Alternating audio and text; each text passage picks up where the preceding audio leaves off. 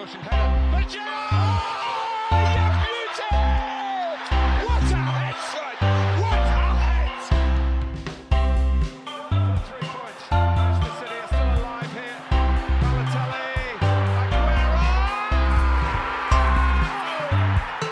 Aguero! Ladies and gentlemen and Corner Kick fam, welcome back to the Corner Kick podcast. We're going to do some multitasking today. We have the Euros on the horizon, and Caleb and I are going to do a joint sort of casual look at the Euros, some of our favorites, some of our teams that we think have the biggest upset potential, some big names to watch, some more unheralded names to watch, and also, you know, we're going to throw in some classic Corner Kick hot takes in there as well. Even though Nathan Strauss isn't joining us on this podcast, that doesn't mean we are deprived of having hot takes. But before we get to that, I am joined by a man who did not score the winning penalty for his country a week after winning the Champions League. It is Caleb Rhodes. Hello. Yes, I'm admittedly doing the less glorious tasks of cleaning up my college dorm room in the sweltering heat without air conditioning. I think neither of us are certainly scoring winning penalties in mile-high Denver right now. But Caleb, before we get on to the Euros, let's discuss this absurd game between the USA and Mexico, which took place on Sunday. I think it took the soccer world by storm. I think it's pretty safe to say that. And that's because this game, quite literally, I feel like Stefan in SNL when I say this, but this game quite literally had everything.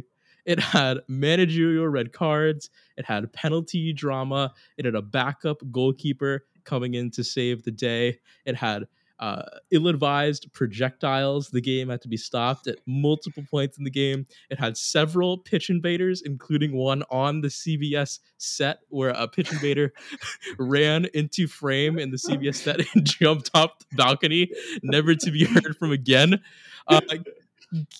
Caleb, USA comes back from behind twice to win this game 3-2 in added time, but not without, you know, several moments of uneasiness in this game. But I think you have to say this was probably is going to go down as the statement game for this next generation of USA potential players. Yeah, I mean, this went from a game where I think all of us, at least in our text group chat before we watched it, were like, I've never been less motivated to watch a USA-Mexico soccer game. I don't really care about the CONCACAF Nations League, especially because the trophy looks simply unfinished and terrible. It's a bad trophy. Trophy should be shiny. Okay, I think there should be a rule. You shouldn't go for like a matte finish on a metal trophy. And I don't know what kind of like asteroid base was going on there. But point being, there was definitely an issue of motivation on our part in terms of why we should care. And that was only compounded, I think, when we made an error in the first minute and allowed Corona to score. But this had a nice little redemption arc. Giovanni Reyna becoming, I think, the third youngest player to score in a USA-Mexico game for the United States. More late drama with Lainez and then McKennie equalizing. And then, of course, Christian Pulisic with what must be said should be an example of how a penalty should be taken. And then, of course, Ethan Horvath coming on as a sub for Zach Steffen and making a save on Andres Guardado to win the game in extra time. I don't know. I just entered the game not really caring, and I left feeling more hopeful than I have in a long time about the U.S. men's national team, especially when I see so many, you know, big young names coming in and really sort of making this team their own. Yeah, I think that's the thing that sticks out to me too in reflecting on this game. Aside from like the utter chaos that was this game that started at 9:30 and wrapped up around 12:40, it was really funny because I was thinking about all the things that you could do in like the amount of time that this game was going on in like the 3+ hours. I looked it up, and you could genuinely start and finish Robert Zemeckis' Forrest Gump, starring Tom Hanks, in the time that this game was going on. It was that long. So I think aside from all of the absurdity that was happening both on the pitch and off the pitch in this game, I think you look back at the goal scorers and it's Gio Reyna, it's Weston McKennie, and it's Christian Pulisic, probably the three players who we think are going to make up, the star power of this team going forward. I think those are the three players with the highest profile probably playing in Europe right now.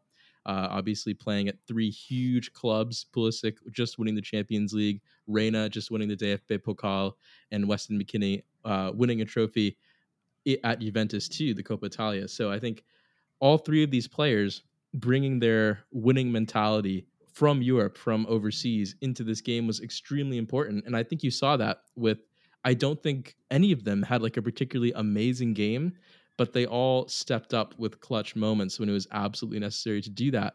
And you're right when I think we leave this game caring about the CONCACAF Nations League because winning feels good. And the US has not done a lot of winning recently, even with all of the potential that they do have. So it was nice to see these players finally get across the line and get a piece of silverware to build on as we head towards World Cup qualifying, which is the huge, obviously monumentous task they have ahead of them now.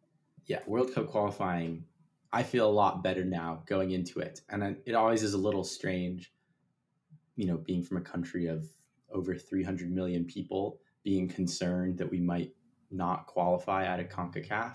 But there are Trinidad's and Tobago's in the world, and nothing who will not be in the mix for qualifying, though. That's true. But my point is, those figures, there are other islands. Oh, yes, obviously. There are many other islands that could throw a wrench or a beach sandal. Antigua and Barbuda. Yeah, my point is, we haven't earned anything yet, and this is nice because it shows me that we can. But there are many tasks ahead. But perhaps we can move on from the CONCACAF Nations League to a tournament that I think we're a little more excited for, what we are calling the UEFA Euro 2020s. Of course, this tournament was supposed to be held last year this time, but was delayed for obvious pandemic-related reasons. Nick, where shall we begin?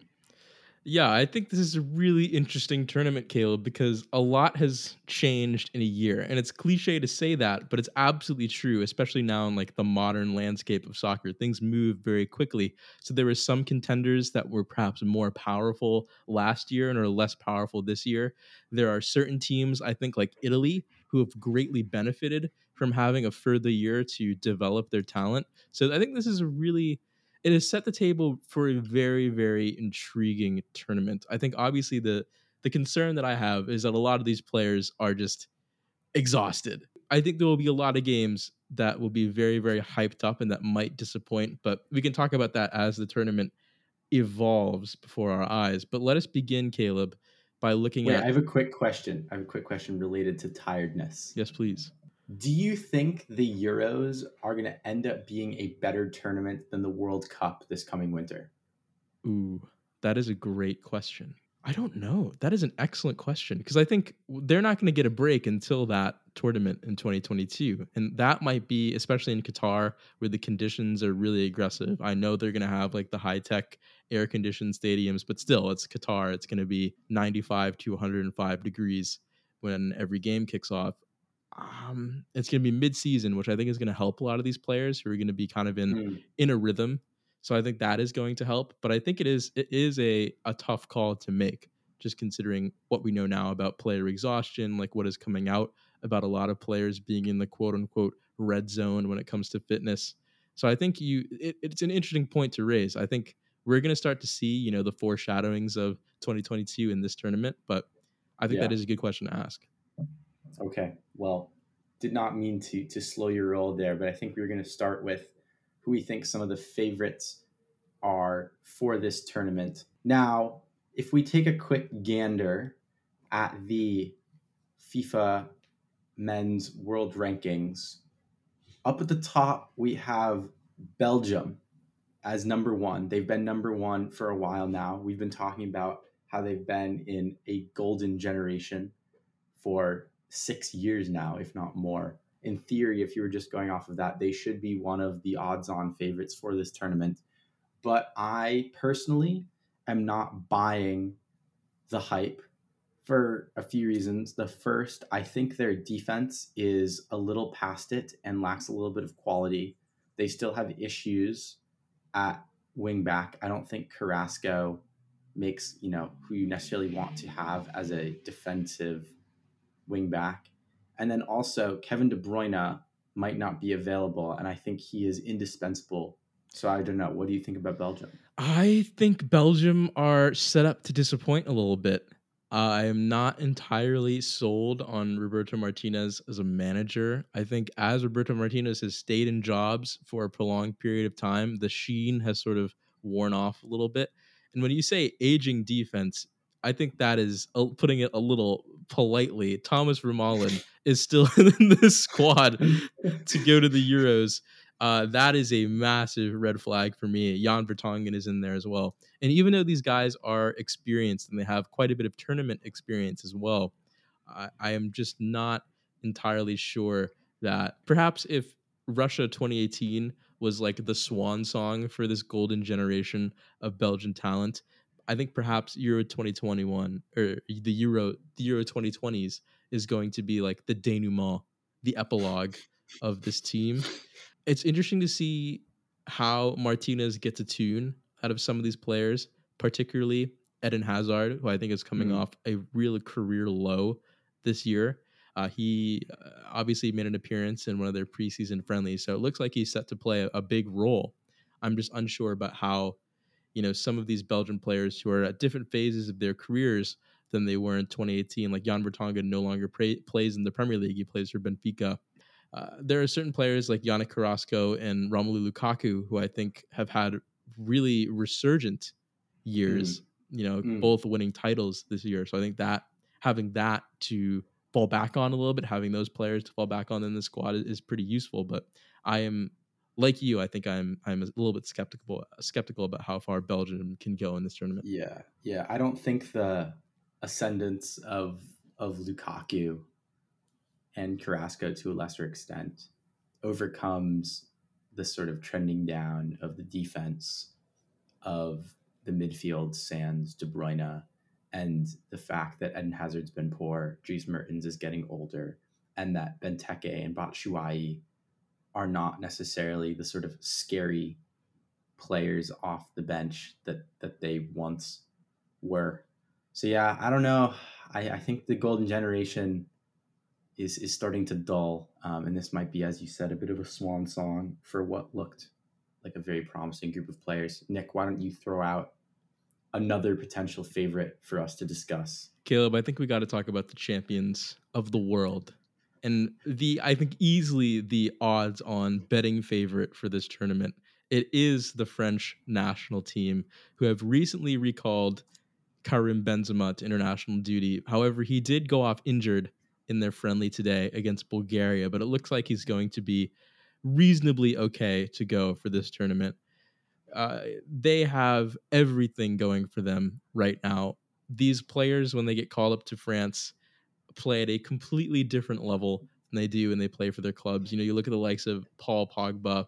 I think he really turns it up when he gets a call up to the French national team. Antoine Griezmann, who scored a bicycle kick today in said friendly against Bulgaria, I think always turns it on for the national team. And they still have so much of this core from winning the World Cup.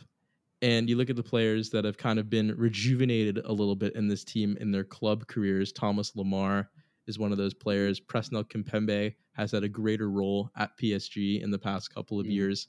I think they earn the favorites tag by being such a deep team and also being a team with so many accomplished players right now in their careers who step it up when they get the call up for France.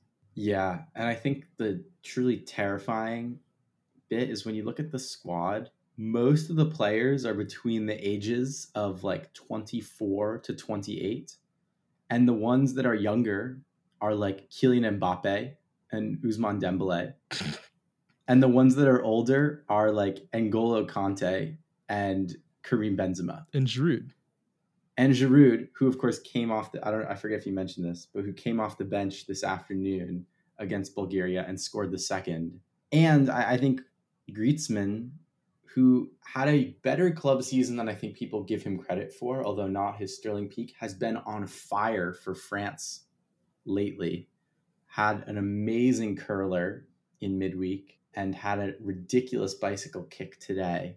It's so hard to bet against this team. And I feel like it'll be hard to bet against this team for the next 6 years or more, considering the French U21 team easily could be the French national team at this point. I don't know what was in the water in France about 22 years ago, but wow. No, I think you're absolutely right. I think this team has the potential to not only contend at this tournament, but just be perhaps even better next year in Qatar. And I think you add on the cherry on top, which is Karim Benzema making a return to the national team after some serious drama internally between him and the Football Fédération Française. I think the Benzema thing is so interesting to me because it signals to me that Deschamps, who is, I think, has cultivated such a great culture and brotherhood surrounding this team. This makes me think that he's thinking that I am willing to sort of give some of that away, a few inches of that away, in order to bring a serial winner like Benzema, who is probably in the form of his life for Real Madrid right now, into this team just to make sure that I'm leaving no stone unturned in terms of contending for this title and making this a dynastic run for the French national team. Yeah, normally I try to root against the like odds-on favorites a little bit, but I also just enjoy this team so much, and I think they play so well. And so I would not be upset at all if France kind of continued their glorious march to victory that they've been on in the past few years. Anyways, Caleb, let's get on to, I think, a category which might be a bit more fun to discuss. Let's get on to the teams that we think have the biggest upset potential at this tournament. And I think the interesting thing is that there are a few squads here that I think we could choose from. But what is your team that you think, could surprise a few people? I feel like Group A has a lot of intriguing teams in it. And I think that Wales can finish second in that group. Ooh. And have another run into the knockout rounds like they had in 2016. That is interesting. Why do you think that? So I'm not super convinced by the Switzerland team, even though I think they have the second most quality in the group. And I think outside of the Italy squad, or maybe in total, Gareth Bale might still be the best player in that group. And he's pretty much just been training at Spurs this whole year to come do the thing with Wales. And so I think he's going to show out in this tournament. And I think that this group in general has a lot of parity to it. I don't think anyone should really think their place in those top two spots is settled by any means. I actually think that is a pretty good argument for Wales. I think they have they're kind of in an interesting position because obviously their manager for this tournament was set to be Ryan Giggs.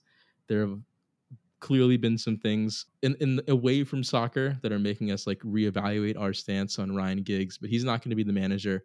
It'll be interesting to see how they contend with that. They're a very pragmatic team, but I think they can play in a variety of different ways. I assume most of this tournament will be played on the counterattack for them, and they have a few players that I think could really benefit from playing that style, like not only Gareth Bale, but obviously you look at Dan James, you look at Nico Williams, you look at Harry Wilson from Liverpool, who could also really benefit from playing that kind of style.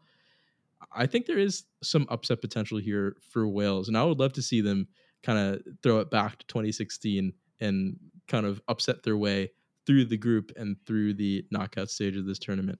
I think it'd be a feel-good story. I think them and Scotland, I think, are the two sort of British stories that I think if they were to get out of the group, they would be sort of the underdogs of the entire tournament. Is Scotland your pick then? Scotland was one of my picks. I'm heavily leaning towards Scotland because I think Scotland being in a major tournament on the global stage is always a fun time. No matter if you love the Scottish, if you hate the Scottish, if you can't understand the Scottish accent, if you are fluent in Scottishness, They are just a fun crowd to root for. They're a fun team to root for this time around. Kieran Tierney, Andy Robertson, a lot of really, really interesting players in this squad. I think the one place where they probably struggle is goal scoring.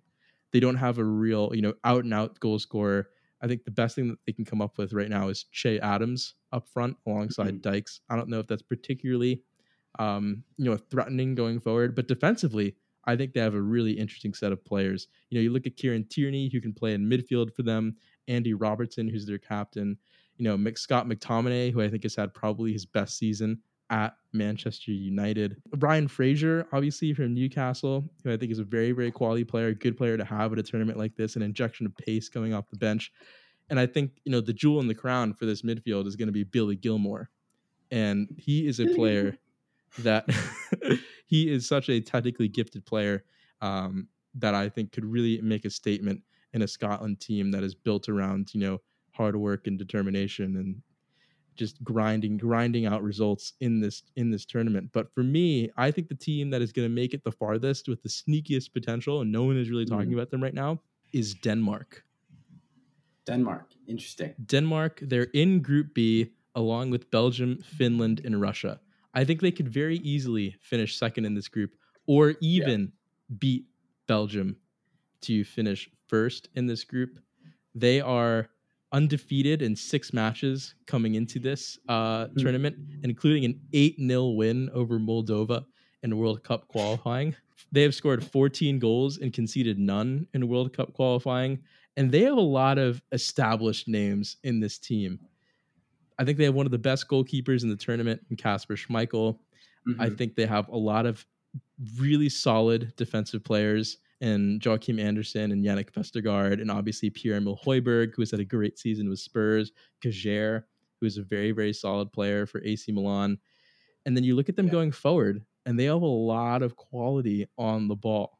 You think about Christian Eriksen. You think about Skov Olsen, who has really come along in the Bundesliga, a great set piece taker. They have the potential to, I think, make a lot of things happen. And a great striker who can score goals in Kasper Dolberg too. A good spine to this team, and a good spine gets you very far in a tournament like this. I think what's going for Denmark is the fact that they don't concede goals more than they score lots of them. I mean, I'm just looking at the team. They only have one player in this squad who is in double digits in goals for Denmark, and that's Christian Eriksen, who, has had a bit of a tough time at Inter, but was more important this year, but has not been especially prolific in Italy. Although obviously players change how they play a lot for the national team. But I do look at the forward line and I am a little bit concerned. I mean, Martin Braithwaite has 50 caps and only 9 goals. Skov Olsen has only played, 6 games ever for the Danish national team. Kasper Dolberg is turning out not to be, quite as good as we expected. I think they're going to rely very, very heavily on having players like Yannick Vestergaard and Simon Kjaer, keep it tight, and Kasper Schmeichel. But I think in terms of how far they can progress, they're probably limited by the fact that there just aren't really that many goals in the squad. Although it is a good team. And interestingly, I feel like Denmark's the only Nordic country really right now that's a bit lacking for some like young world-class striker, which is a little unfortunate for them. But I think that is a good pick. And I think there's a lot of quality throughout the groups for some rather unheralded teams. But perhaps we can switch to some more individual discussion and talk about some of the big name players we are watching out for. And when you, before the podcast, asked me to think about who that might be for me, one name immediately kind of floated into my mind. And that name is Thomas Muller. This is a really intriguing one. Worth having a discussion about for sure. Yeah. So Thomas Muller sort of famously discarded from the national team by Jogi Löw, after the 2018? Yeah, he did World the Cup? massive clean out after 2018 when they went out in the group stage. No more Boateng, no more Hummels, no more Muller, et cetera, except now he's realizing that he needs to probably reintegrate some of those guys. Yeah, because meanwhile, while Muller's been out of the national team, he's been tearing it up in the Bundesliga with goals and assists galore. I think he provides some experience to what is a bit of a young front line, especially with someone like Timo Werner having a kind of like uncertain prowess in front of goal these days. I think he could be the key for this team that is languishing in the FIFA rankings down in 12th, but certainly has far more quality than that. In fact, Germany is below Denmark in the FIFA rankings. So I don't know. I think Thomas Muller could be key, and I think we should give a little bit of credit to Love for bringing him back into the fold, along with Mats Hummels, who had an amazing assist against Latvia the other day for Serge Gnabry. So watch this space. Yeah. But my sort of big name player to watch, if you will, maybe a bit on the, lower scale of this, big name recognition category, but it is Italian striker Ciro Immobile for a few reasons. One, I think this man is not getting the credit that I think he deserves for being one of the most potent goal scorers in Europe. Obviously, in 2020, I think he won the Golden Shoe in Europe. He scored 36 goals in 36 games in all competitions. This season, he's had a little bit of a decline. He only scored 20 goals. He only scored 20 goals in Serie A this season. But he's going to have to be at his best in this Italy team to really capitalize on the movement and the skill and the technical quality of a lot of these young players around him. This is going to be the first tournament for him to really be the main focal point for a country that has, immense footballing expectation and pressure on every Italian player's shoulders. And it'll be interesting to see how he copes with that. And it'll be interesting to see how he expresses his relationships with the likes of Barella, with the likes of Chiesa, with the likes of a lot of these younger Italian players who are going to be the backbone of this team. He's going to need to be at his best to, benefit from his connections with those guys and put the ball in the back of the net for this Italy team. Especially considering that Mancini decided to leave a player like Moise Kean out of the squad entirely. And Ciro Immobile, other than Andrea Belotti, is really the only striker in this squad and really the only striker that has shown the consistent ability to be a 20 to 30 goal or more a year player.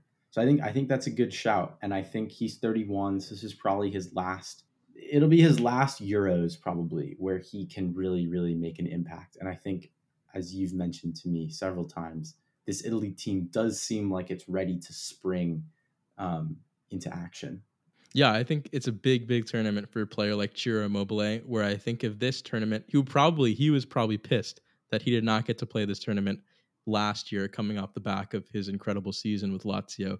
But I think he's continued his scoring streak enough to where I think he's still in a great position to capitalize, especially being at the forefront of this really youthful Italy team and this really gifted Italy team as well, that I think is going to surprise a lot of people under Mancini. But it's, have we waited too long to see the best of Ciro Immobile at an international tournament? And only he can prove us wrong. Should we move on to our next category? Yes, of course. So we've talked about, maybe some bigger name players, but let us discuss some of the more unheralded players that we are going to be keeping our eyes on in this tournament. Players that, none of these players are really unheralded or secrets or anything like that, because they're all going to be playing in the globally covered tournament on several broadcast networks around the world. But I think, Caleb, if you're looking at all of these teams, what are, maybe one or two players that you think it'd be worthwhile to point out so people can keep an eye on them in this tournament? Sure. So keeping the theme of German players, the player I want to highlight for this segment is Robin Gosens, the left wing back. You love previewing a left back when it comes to international tournaments. There's not been one of these podcasts that we have done before an international tournament Or you haven't been like, the player that I'm looking forward to watching is a left back. In 2018, it was Tagliafico. I forget who it was in years prior. But for whatever reason, like without fail, we can always count on you to bring up a left back for the people to watch. You are a fullback. I as someone who used to play fullback poorly, I have a certain appreciation for the position. Also, I just feel like it's a position in soccer that there are perennially, not enough quality players, and national teams, especially even really good ones, are sometimes exposed for not having good natural right and left backs. Belgium is a great example here. Germany to a lesser extent, who've tried, a whole host of people. But Robin Gosens is another one of these players who Atalanta have unearthed as being incredibly quality. I mean, he was playing in the Eredivisie for Heracles Almelo, not even one of the top, big teams in the Eredivisie, when Atalanta bought him for the 27-2018 season. And the man not only is a good defender, but especially in a sort of 5 at the back formation, scores goals. He had 9 goals last season or 2 seasons ago in Serie A, 11 this season. He offers an incredible threat against Latvia, admittedly not great opposition, but a game that Germany won 7-1. He dovetailed amazingly, great movement with Kai Havertz, making runs both inside and outside of the front three. This man is quality. This man is better than Castagna, another former Atalanta player who moved to Leicester. I don't know. I think he's really good, and he's a player. He's 26. He's only going to make his 8th cap, or only has 7 caps coming to this tournament, and he's a player to watch. Yeah. So sorry if I'm a bit of a broken record when it comes to left backs. No, I love it. we shouldn't pass up good opportunities to scout some players. It adds some flavor to this this podcast. Absolutely, it gives it a little bit of a connoisseur feel.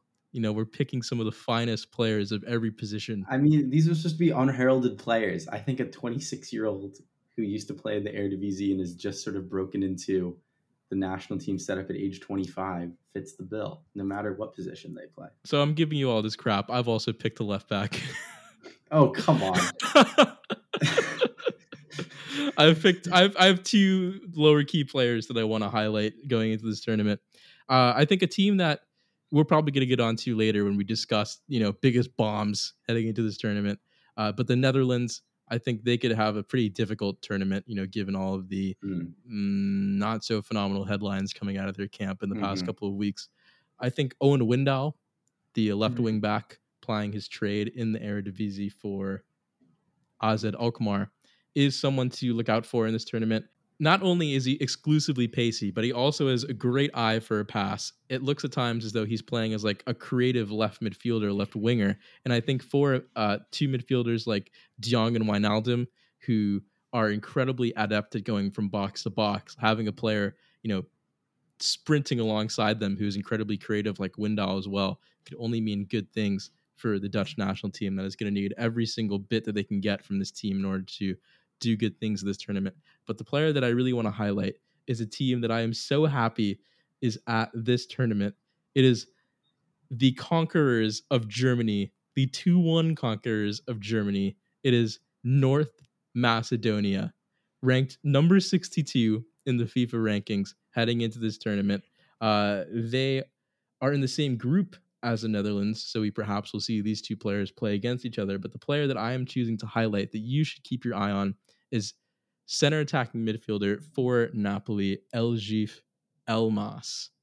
He is only 21 years old, incredibly creative player, incredibly technical player. A lot of the attacking weight for this team is going to be on his shoulders. He's going to be shuttling the ball up the field. He's going to be comboing off of Leeds United's Elian Alioski at left wing back. And he's also going to be probably solely responsible to getting the ball up to the legend that is Goran Pandev, playing up top for North Macedonia, a player in Goran Pandev who is older than the actual nation he is playing for in this tournament. So I think North Macedonia are a very, very cool story heading into this tournament, and Eljif Elmas is a extremely tricky and tidy player that you should be keeping your eyes on in the group stage, because I think that is probably the last time you're going to see him in this tournament. You don't think North Macedonia have the youth system to keep this going for a few more years? I mean, I am skeptical, but we shall see. I hope for the best for them. Okay, but now we're going to do the inverse of the biggest upset category. We're going to do the biggest bomb threat, or just general. Should we call it biggest bomb threat? That's the biggest. The biggest bomb threat at the Euros. Evacuate the premises now before we get into this category. Okay, so now we're going to talk about the teams that we think are most likely to not live up to expectations, and that might also entail a general hot take. I think you already hinted at what my hot take is going to be, which maybe suggests it's a little colder but I think the Netherlands are going to miss out on qualification from this group. I think De Boer has proven to be one of the worst managers in world football, and I wish that was hyperbolic. I wish that was like kind of a joke, but I think it actually might be true. Like, he might have one of the worst soccer minds in a generation. That, coupled with the fact that they're missing players like Donny van de Beek, who might not even have added that much because he's had quite an off-season at Manchester United. They're also missing, obviously, Virgil van Dijk. I don't know. I just don't think this team is really going to get anywhere because it doesn't seem like they have a plan, and I think they have a bit of a leadership vacuum as well. And unlike Germany, I think Netherlands' 16th place ranking in the FIFA World Rankings is somewhat deserved. I'm not super hot on the Netherlands. And then I'm not sure which of North Macedonia or Ukraine I think is going to pip them to that second place. But I think Austria probably have this group on lock. I think those are all good points. I'm in total agreement with you when it comes to the Netherlands. I think it's going to be not a phenomenal tournament for them. It's going to be one to forget. And De Boer will get the sack, and he'll probably fall up to a better job, knowing the trajectory of Frank De Boer's career. He's probably going to end up at like Real Madrid after getting sacked from the Netherlands. Yeah, it's so weird. He's like, have you watched Silicon Valley? Yeah. He's like Nelson Baguetti. Oh yeah, dude, absolutely. That is perfect. The character who like literally can't do anything right as a programmer, but each season keeps finding himself in like a more impressive job. Like, he sells some app for like millions of dollars, and eventually, spoiler alert, by the end of the show ends up as the president of Stanford University. Maybe De Boer will take on a prestigious role at some Dutch university. Yeah, maybe he'll be like president of sports management at Amsterdam University or something like that. But no, he's bad. He's bad. He's bad, and he also like has it doesn't seem like he has a great connection with his players on this team either. I think down to the fact that you're hearing about like he wants to take Virgil van Dijk to the tournament, not to play, but just to be like a glue guy in the locker room. He also misnamed one of his players in a press conference. He was talking about Quincy Promes, and he talked about another player playing in the Eredivisie, I think with the name Quincy, something like that, who wasn't in the squad. Yeah, like he had this whole long answer to this reporter, and it was about like a completely irrelevant player to the question at hand. No, people were like, does he know who he's coaching?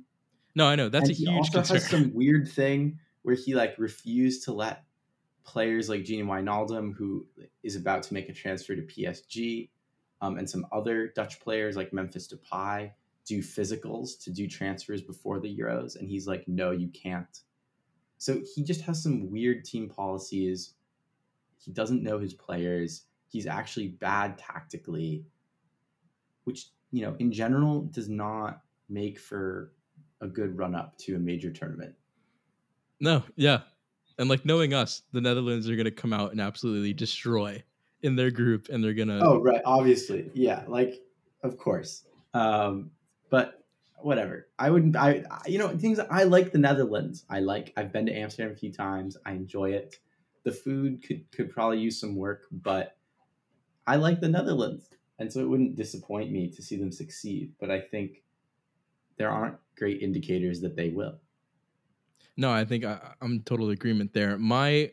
Getting on to my hot take, and this might offend some of my family members, and perhaps some British people living on this podcast, perhaps the composer of our corner kick theme song, William Hittell, who is a proud fan of the Three Lions. England are not going to make it past the round of 16 in this tournament. Damn. Because look at who they have to play coming out of this. If they finish, I think, top of their group, they're going to need to play the second place team in the group of death. So one of France, Germany, Portugal, or perhaps, barring a small miracle, maybe Hungary. But if that does happen, or even if they finish second in their group and they play the first place team in the group of death, England historically in big tournaments do not do well against better opposition than them, like more technical opposition, more elite caliber opponents. And you've seen like there's already some, I don't want to call it turmoil, but I think definitely some concern starting to bubble up, within the English media and within people who cover the England national team, that this squad is not as good as I think we thought it was going to be coming into this tournament. I still think they have elite attacking options, but what is the fitness of someone like a Jack Grealish look like? What is the fitness of someone like Marcus Rashford look like? Is Raheem Sterling where he needs to be in order to have an impact in a tournament like this? Jordan Henderson's fitness is obviously a massive question. Do they have enough depth in the midfield positions, leaving someone like James Ward-Prowse at home, who is a dead ball specialist, and you need set piece takers to score goals in international soccer these days. About over 60% of international soccer goals are scored via a set piece. Harry Maguire's fitness. Harry Maguire just started running again recently. He doesn't look like he's going to be, fit to really contribute in the early stage of this tournament. Taking someone like Ben White, who is a talented player but does not have a lot of experience at the international level. I think there are a lot of questions about this England team, particularly at the back and in midfield. And are they going to be fit enough? Are they, I think the only player who I think really has a aggressive mentality when it comes to facing adversity in this team is Jordan Henderson and Jack Grealish. I think those are the two like hard men, if you want to call them, in this team. The rest of them haven't, won much aside from Phil Foden, Kyle Walker, and they are not a super experienced bunch either. And I think if they come up against a France or a Germany, even for all of the problems that the German national team has right now, I think England are still might find themselves on the losing end of a game like that. Do you think Southgate misused his final tune-up friendly against Romania by playing players like Ward-Prowse, who's not going to be involved, by playing Calvert-Lewin up front? He essentially played a lot of the players he's not bringing with him to the tournament. Ben Godfrey, Jesse Lingard, and even then, they really only scraped by this team because of a Rashford penalty. See, here's the thing: this England team, at least according to transfer market values, has the most valuable squad entering this tournament. It's worth like 1.2 billion compared to France, who are second with the team's worth about $1 billion. Now, obviously, a little bit of that is just because English players tend to be more valuable just because they play in England, and so there's a lot of that going on.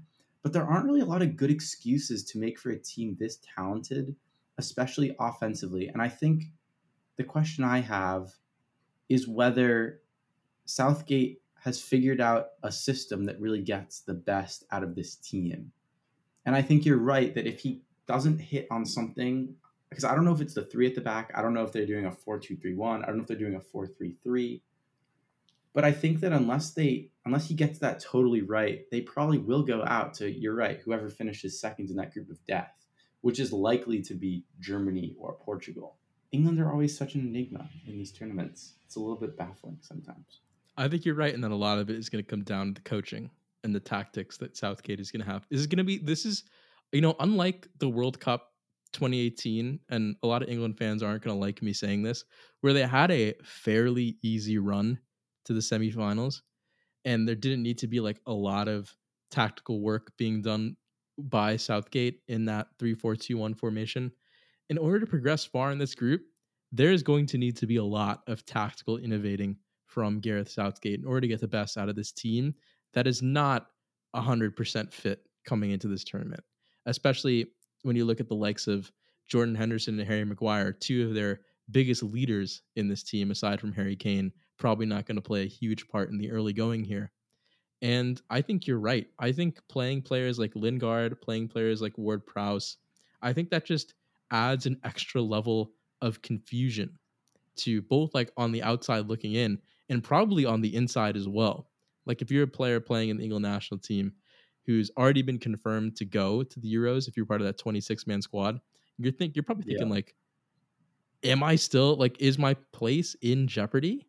Like, is there still a discussion being had about me? Now we know the squad going, there's no more friendlies left to play, but I think there's way more questions than answers with this England team right now. And hey, there's only one way we find out the answers, and that starts this weekend when games begin. That is true. That is wild. Yeah, Turkey versus Italy. I guess one more question before we go, because Italy obviously start this tournament against Turkey playing in Rome. And I think home advantage is going to be a really interesting thing to watch in this tournament. I think you talk about the England national team. They play most of their games at Wembley Stadium in this tournament. There's not going to be a lot of travel. It's going to have to be done by a lot of these teams.